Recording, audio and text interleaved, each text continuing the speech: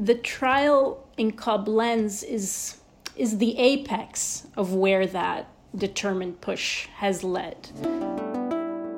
Asymmetrical Haircuts, Justice Update. In partnership with justiceinfo.net. All rise. So, hi, Janet. We are getting together over Skype to do a justice update because there's a lot of excitement over that landmark trial that has started in Germany.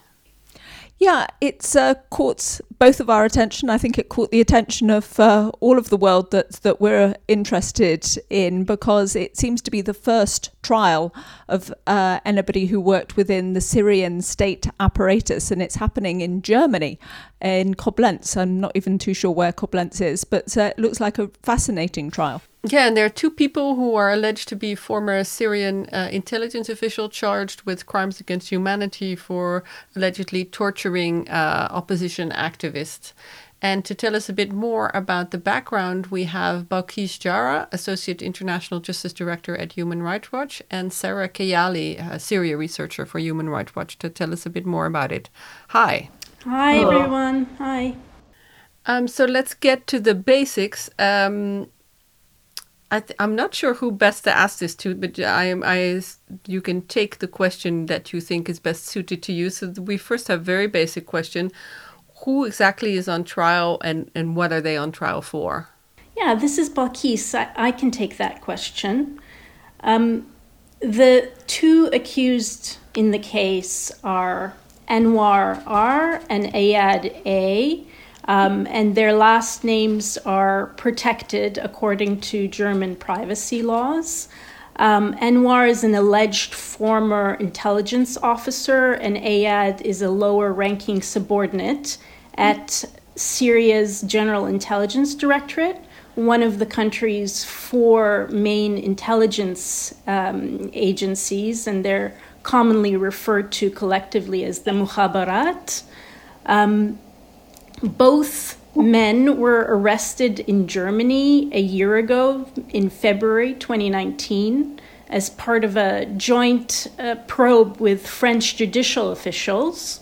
And that investigation was the result of a series of criminal complaints that were filed by a German human rights organization that you probably are all familiar with, the European Center for Constitutional and Human Rights, or ECCHR, as well as Syrian lawyers, activists, torture survivors, and others. So, Balkees or Sara, does that help for us to understand exactly why it's in Germany? It's because these two guys were already in Germany themselves, and therefore Germany is able to put them on trial, or is there another kind of deeper reason why Germany is involved with this?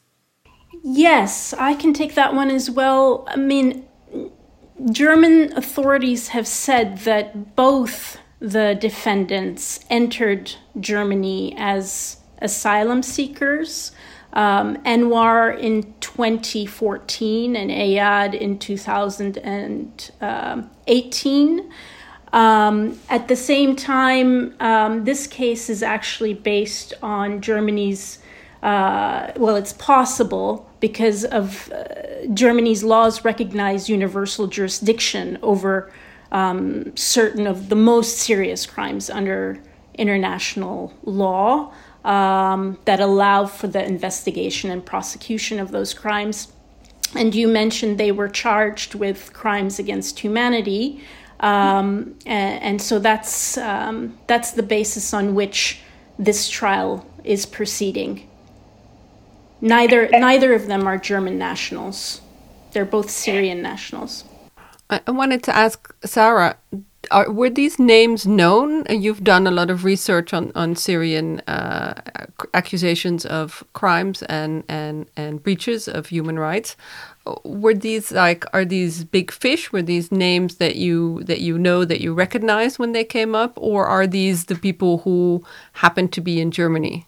Yeah, so Anwar R is one of the most recognized names, especially among Syrian community. Many Syrian activists and former detainees have actually been tortured personally by Anwar R, or were detained in branch 251 at the time.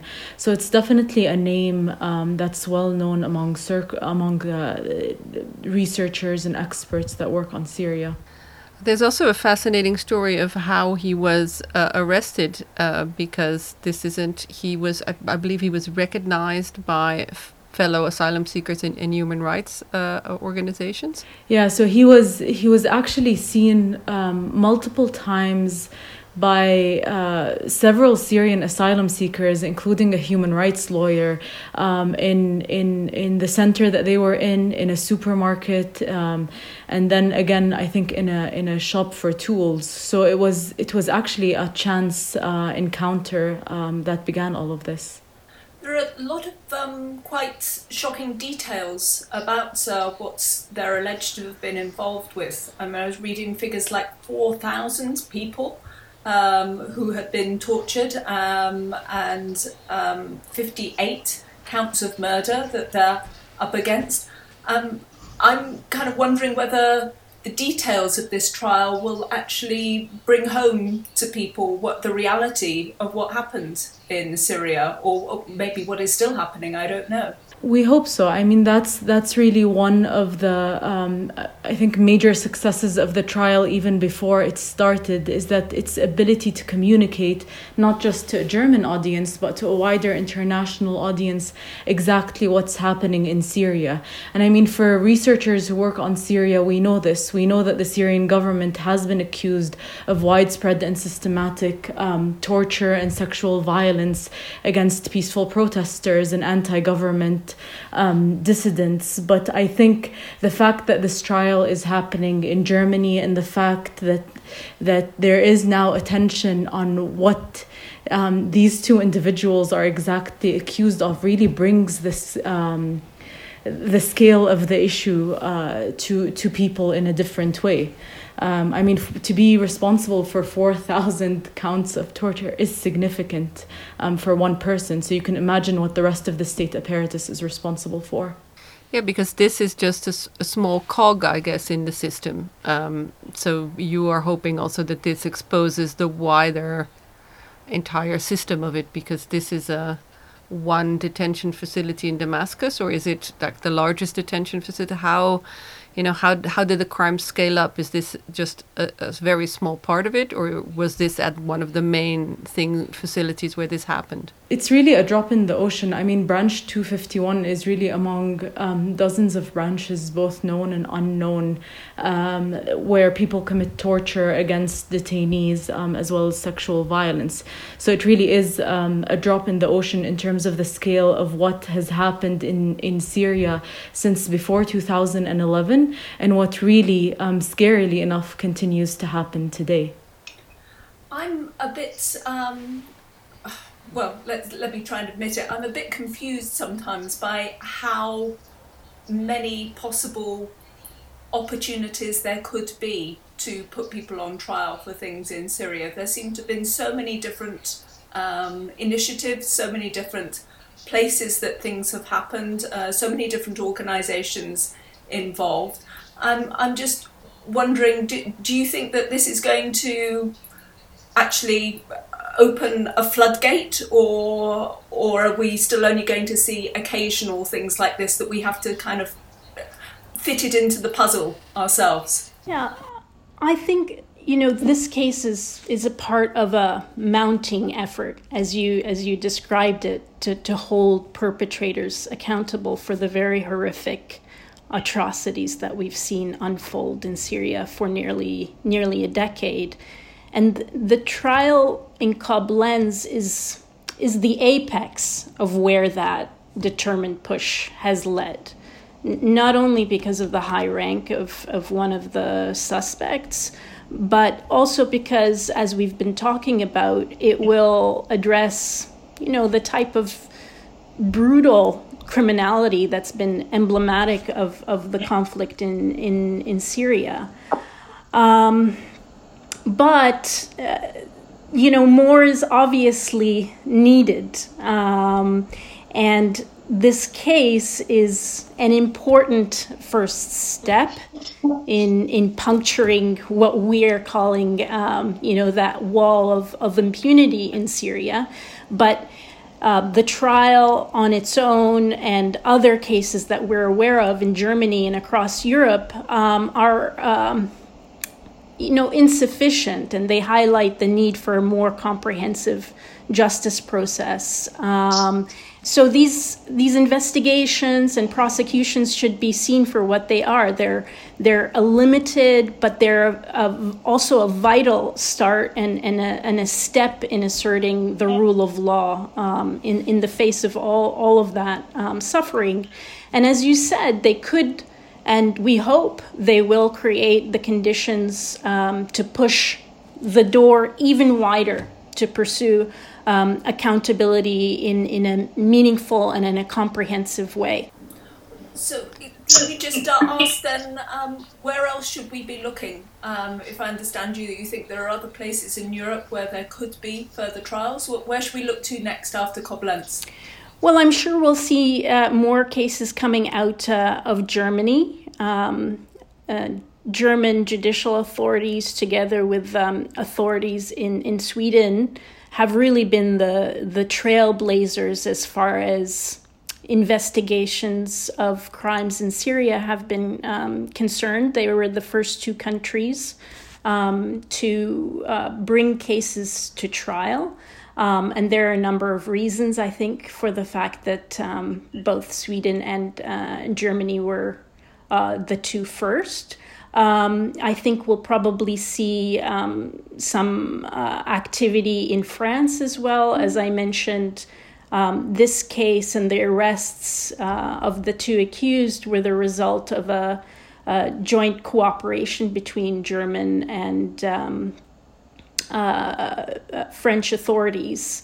But victims and others have filed complaints in other jurisdictions, including in Austria, in Norway.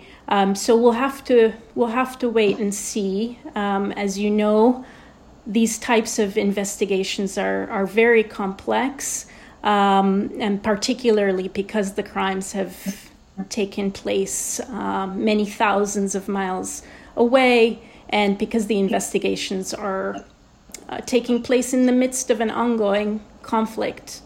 And Sara, internationally, obviously this is an important step and it's an end to impunity and all this, but does that kind of trickle down to the region? Do people see it there as an important step, or is it justice very far away in a court that people don't really understand or can follow? How is it seen? I think reactions to it really have been mixed, because on the one hand, I think a lot of Syrians and researchers who work on this issue do feel that this is a very important signal to people who remain in Syria that justice is on the horizon, even as they continue to experience abuses and as many of the officials there continue to commit violations with impunity. At the same time, I do think that a lot of us really hope for more in the region, and hope for sort of a concerted accountability effort even within Syria itself, although we recognize that that's a long time coming. So it's a mixed bag, and I think people understand that this is a very important step, but in the long term, more is needed. The attention of Syria was already kind of not as intense as in the beginning, and now with the COVID-19 crisis, is there still that push for accountability, or do you see the government's attention in other countries that were pushing for it now weakening because everybody's looking at their own country and looking at this medical health crisis and having not as much attention for potential human rights violations? Honestly, I've really been pleasantly surprised by the attention that's been paid, not just to this trial, but also the commitment that continues to be displayed for the pursuit of accountability for violations committed in Syria. And I think this is something that has continued even as attention to what is happening in Syria has waned. And that's something that honestly is a credit to the Syrian lawyers and activists who continue to push this and make sure that it's on the agenda of mainly European countries. Yeah, I mean, also just to add, the more of this kind of judicial activity that we see in response to the demands and hard work of victims, the harder it's going to be to sweep the accountability issue under the rug, even as the international community's attention may shift focus to other issues. And in the background, we also have teams of investigators, including the one that was established by the UN General Assembly, that are continuing to do their work. And that's ongoing, and we hope that will also bear fruit in the future. Okay, well, thank you very much for coming and explaining this to us, and we hope to have you on for a longer episode at some time in the future. Yeah, thanks very much, Balkees and Sara. Thank you for joining us from a distance over our shaky Skype lines as we try to make sense of still what's going on in other parts of the world. Thank you so much for having us and for your attention to this issue. All right. Bye. This was Asymmetrical Haircuts, your international justice podcast, hosted by me, Janet Anderson. And me, Stephanie van den Berg. You can find out all about the show and why we interview women experts on our website, asymmetricalhaircuts.com. Where you'll also find all the ways to subscribe and don't miss an episode. Do that. You can follow us on Twitter as well, at asymmetricalh. This show was brought to you in partnership with justiceinfo.net. Music is by audionautics.com. Stay safe and enjoy your day.